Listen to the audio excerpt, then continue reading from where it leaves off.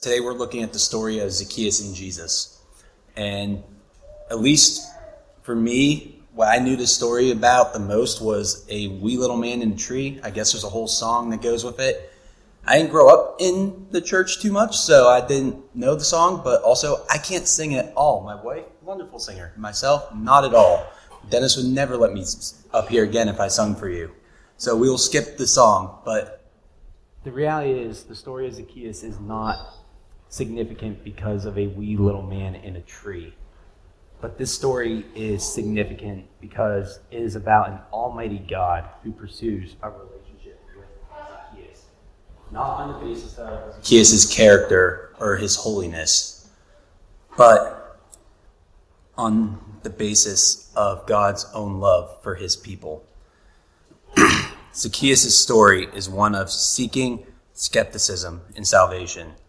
So if you'd please join me in Luke 19, 1 through 10.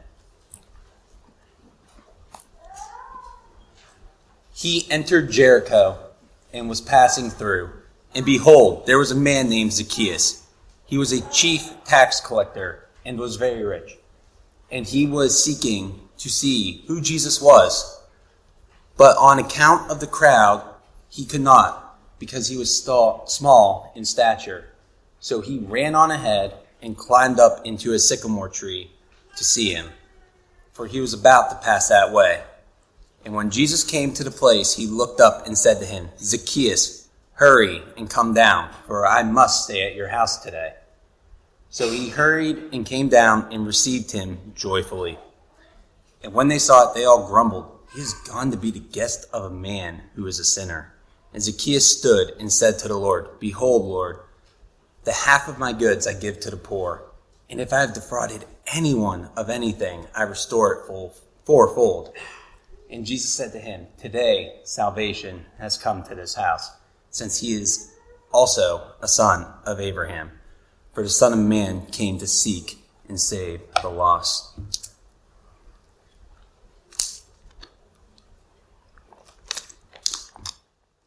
Have you guys ever sought out someone or something in the way Zacchaeus sought out Jesus in this passage? Because when I first read this passage, I honestly was like, that's a bit extreme to run ahead climbing a tree just to get a look at a guy. But then I remembered a story about me and my buddy when we went to watch the U.S. soccer team in Cleveland, where we did something equally ridiculous. So U.S., not always great at soccer, ended up losing pretty bad, but we were at Cleveland Browns Stadium, and me and my buddy Zach went down to where the buses loaded up the players outside the locker room with the hopes that we would get to meet some of the players. After losing, I think it was 1-4, they were pretty embarrassed and didn't want to deal with fans that night. And so none of them came out. And my buddy turned to me and goes, well, I guess that's that. We're not going to get to see these guys. But I remembered that they announced that Marriott was the official sponsor of U.S. Soccer. So I come up with the brilliant idea that we should run through the streets of downtown Cleveland at night, which is never a good idea. If you're from that area, you know that's not a good idea. But anyway, we're sprinting down the streets trying to get to the Marriott Hotel in downtown Cleveland with the hopes that we will just be able to get a glimpse of these famous athletes. There was a soccer team at the hotel, and it wasn't the U.S. team. It was actually the Belgian national team. We run in all hot and sweaty because we ran probably about 5-6 blocks at that point. And lo and behold, Belgian soccer team's there. And so that ended up being a pretty awesome night. We got to hang out with the players and the team for about an hour in the hotel lobby, got our photos taken with them. Ended up being a pretty cool night and a great story that I get to tell now. But Zacchaeus was acting in a similar way to the way me and my buddy Zach were. Because the reality is Jesus had the reputation of a celebrity. He was a New Testament rock star. He had the aura of a superstar that we would today. The passage tells us that there was a huge crowd, and that's why Zacchaeus couldn't get near Jesus. And the reason Jesus had this status was because there was rumors flying around about who he was. Some people were saying that Jesus was a great teacher. Others were calling him a prophet, a miracle worker. Some people had less nice things to say. They were calling him a fraud or evil. And yet some were even making the bold claim that he was the Son of God, the promised Messiah. And so in this passage, we see that Zacchaeus, much like my buddy Zach and I, wanted to see what Jesus was all about. And many people are just like Zacchaeus, and they may seek out Jesus for a variety of reasons. Some may have heard the good things about Jesus from a friend.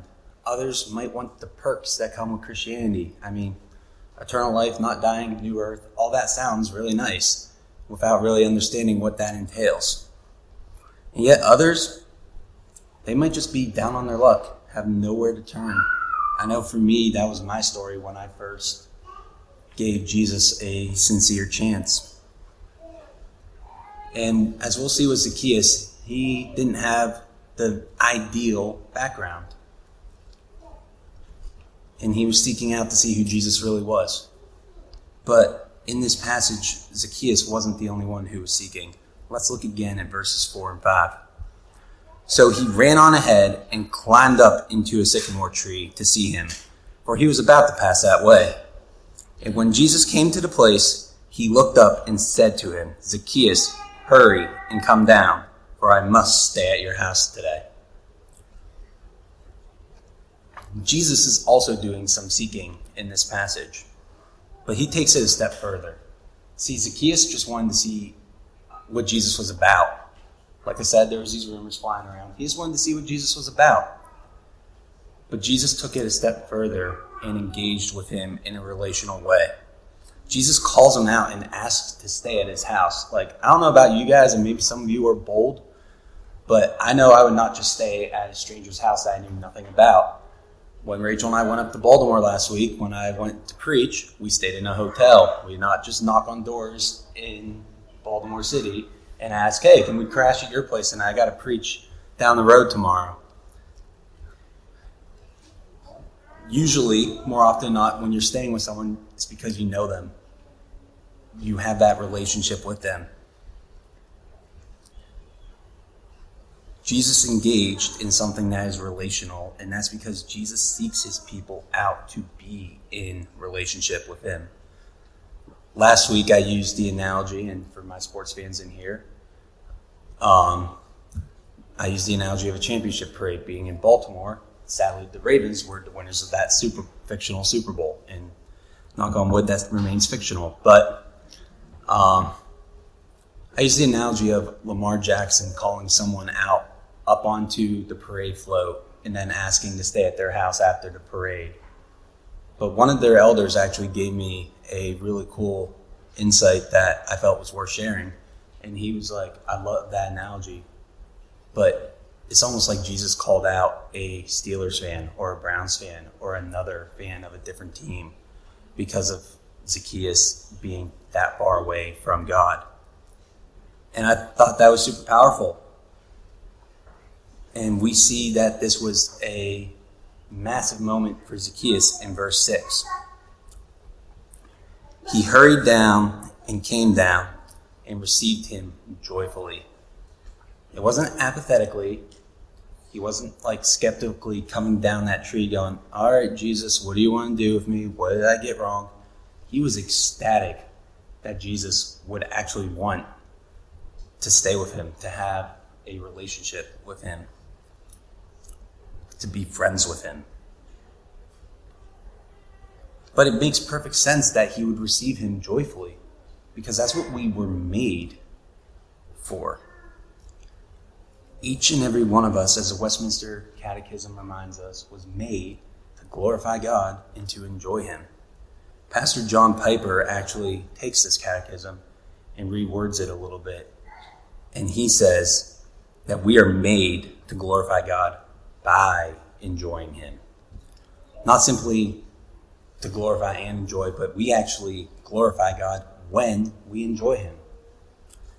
And we enjoy God by being in a relationship with God. Imagine if you never wanted to spend time with your best friend, your significant other, your spouse, partner, whoever it may be. Like, I would at least hope that you guys would be very concerned if you found out that me and Rachel never spent time together, that we were married, but we didn't really like each other, and we never wanted to spend time with one another. It would probably be concerning to find out, because when we have a relationship with someone, we want to enjoy that person. If we don't enjoy it, it makes sense to question the sincerity of that relationship. One resource that I've recently used to disciple students offers this short list of reasons why we can have a relationship with God. Not simply God wants a relationship with us, but that reasons that we actually can have that relationship. And this first reason is that God has chose us. God is at work. This is something that we fundamentally believe. And while none of us have the same story, all of our stories are different, there is a fundamental truth that it is God who is the one who facilitates the introduction. None of us introduce ourselves to Jesus. Jesus introduces us to him. It is out of his great love for us that he seeks us out the same way he sought Zacchaeus out. Secondly, God wants to spend time with us. Like I said, it'd be weird if I didn't want to spend time with my wife. That would be a sign of concern. And we see that God wants to spend time with us in the way that he doesn't just simply sign Zacchaeus' sandals or sketch out a selfie or whatever a biblical time celebrity would do, but he engages with him and doesn't just move on to the next person, but he stays with him.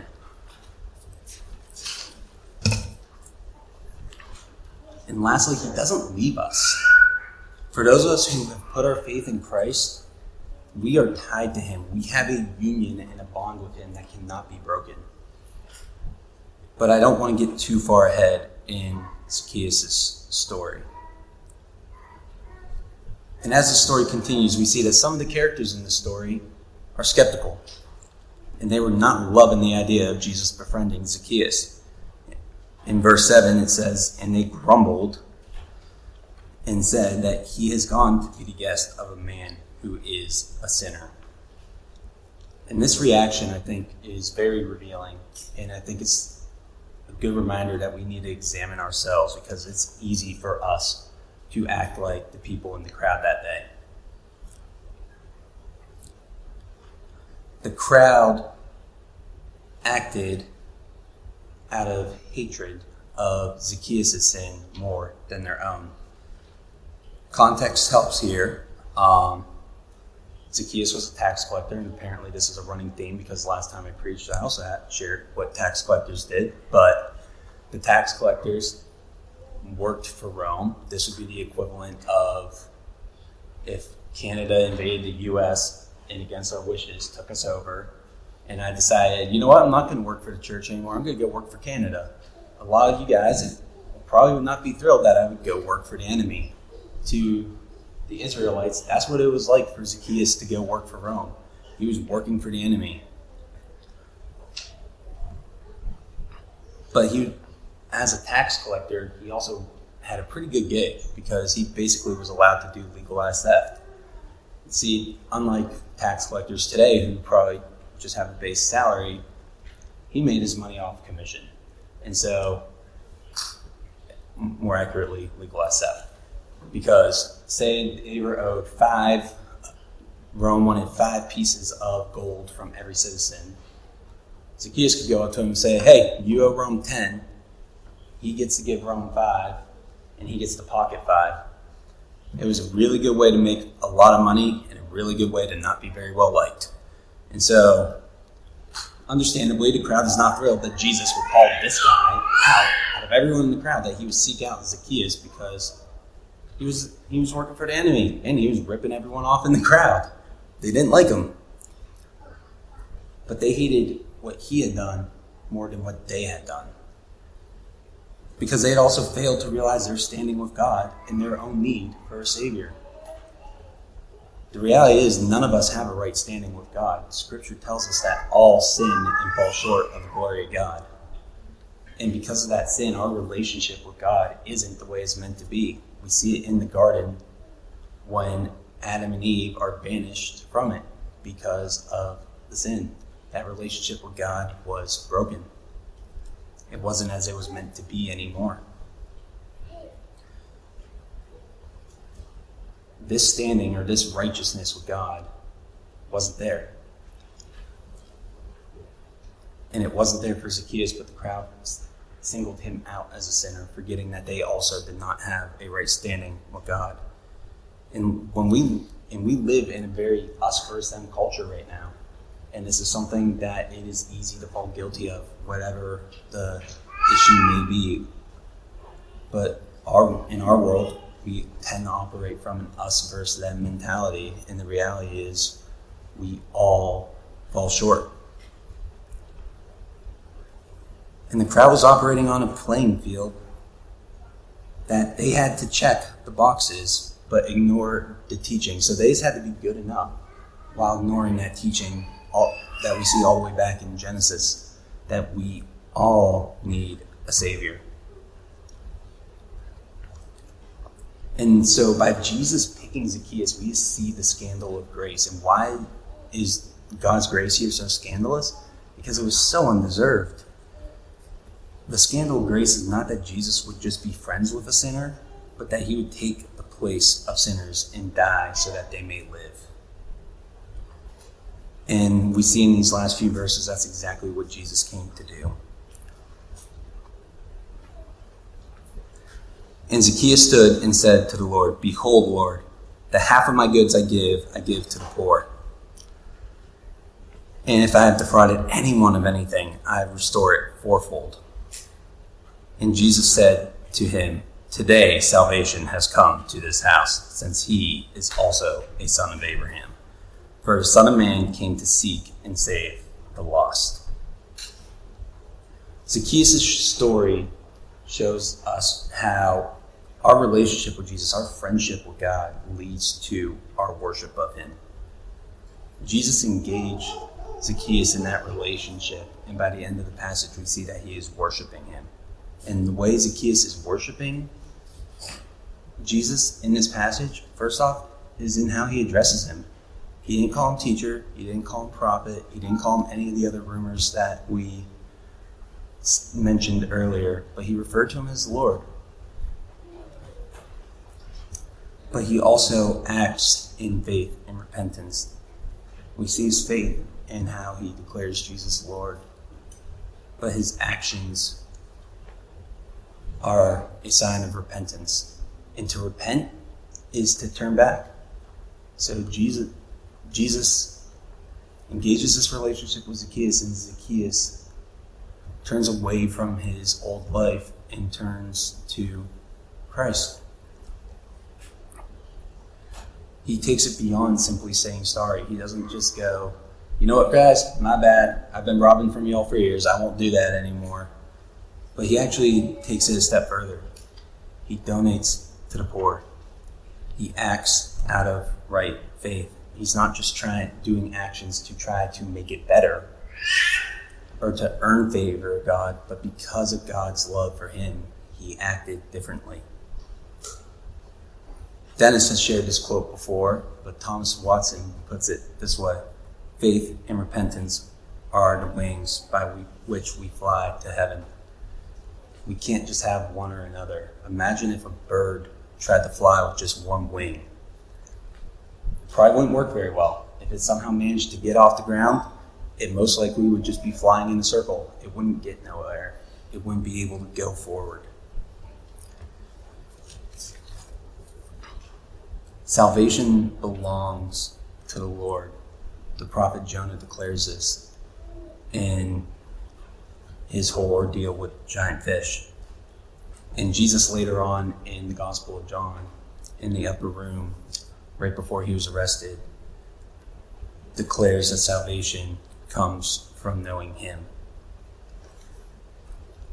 And it's not just knowing about him as Zacchaeus was seeking originally, but it's knowing him relationally.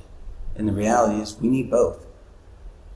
To use my wife as an example again, if I knew absolutely nothing about Rachel, just that she was my wife, but I didn't know her middle name, her maiden name, where she came from, what high school she graduated from, these basic facts that you would learn about someone as you spend time with them, it would be concerning. At the same time, if we just know things about God but don't know him intimately, our relationship with him is lacking. And if we just feel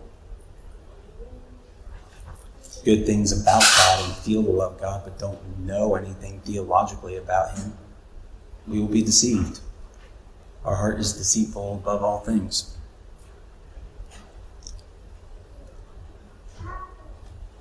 And Zacchaeus' story also shows us that a relationship with Jesus leaves us forever changed. One author was using Jesus' brother James as an example of how a relationship with Christ changes everything. But I think it fits Zacchaeus' story very well too. And so I'm going to take his quote about James and literally just replace the name James with the name Zacchaeus. Zacchaeus had a radical change in identity. He saw himself completely differently, and it is entirely the result of a shift in his perspective on Jesus. Zacchaeus got a glimpse of what a relationship with Jesus was about, and he became radically different. This transformation is what happens when we have a relationship with Christ. Because our reality is, if we're not worshiping Jesus, we're worshiping something else. We all have idols. And we all worship something. And maybe what we worship is status. Whether it's marital status, job status, or just how people view you in the community. That's something that we might put above Christ. Or maybe it's people. Maybe you got your dream spouse and you just absolutely idolize them. Or the cool kids like you, and therefore you will do whatever it takes to remain friends with them. Or if you just had a boyfriend or a girlfriend, things would be better. Maybe it's items. I don't see too many people walking around with golden calves anymore, but there are people with gold watches and nice cars, and it's not wrong to have those things, but if you live your life to get those things, it's going to ultimately leave you empty. And for Zacchaeus, that idol, that thing that he put above everything else was money. Camper actually gave me this awesome illustration that for Zacchaeus, before he met Jesus, before he had that relationship with God, before he came to saving faith, money stuck to him like Velcro. It was everything that he was about. But once he had that radical change that comes with a relationship with Jesus, it slipped off him like Teflon. That non-sticky stuff on that helps your eggs slide off of a skillet. Once we come under the grace and love of God, the idols of our heart become second to the King of our heart. We are forever changed and forever his. So to wrap things up, in Luke 19, 1-10, we find the story of Zacchaeus and God's desire to pursue a relationship with him.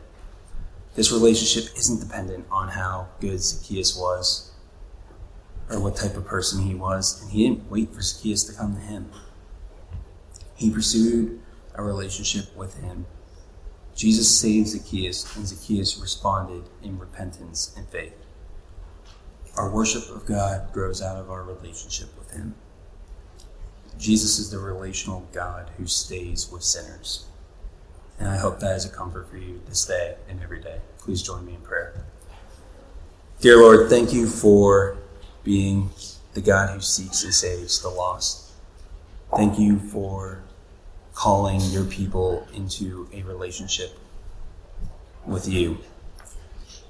We don't deserve it, and we cannot earn it. but you show your grace and love for us every single day. Lord, I pray for those who do not know you in that way, that you reveal yourself to them, and that you remain with us this day and every day. Lift us up in your name. Amen.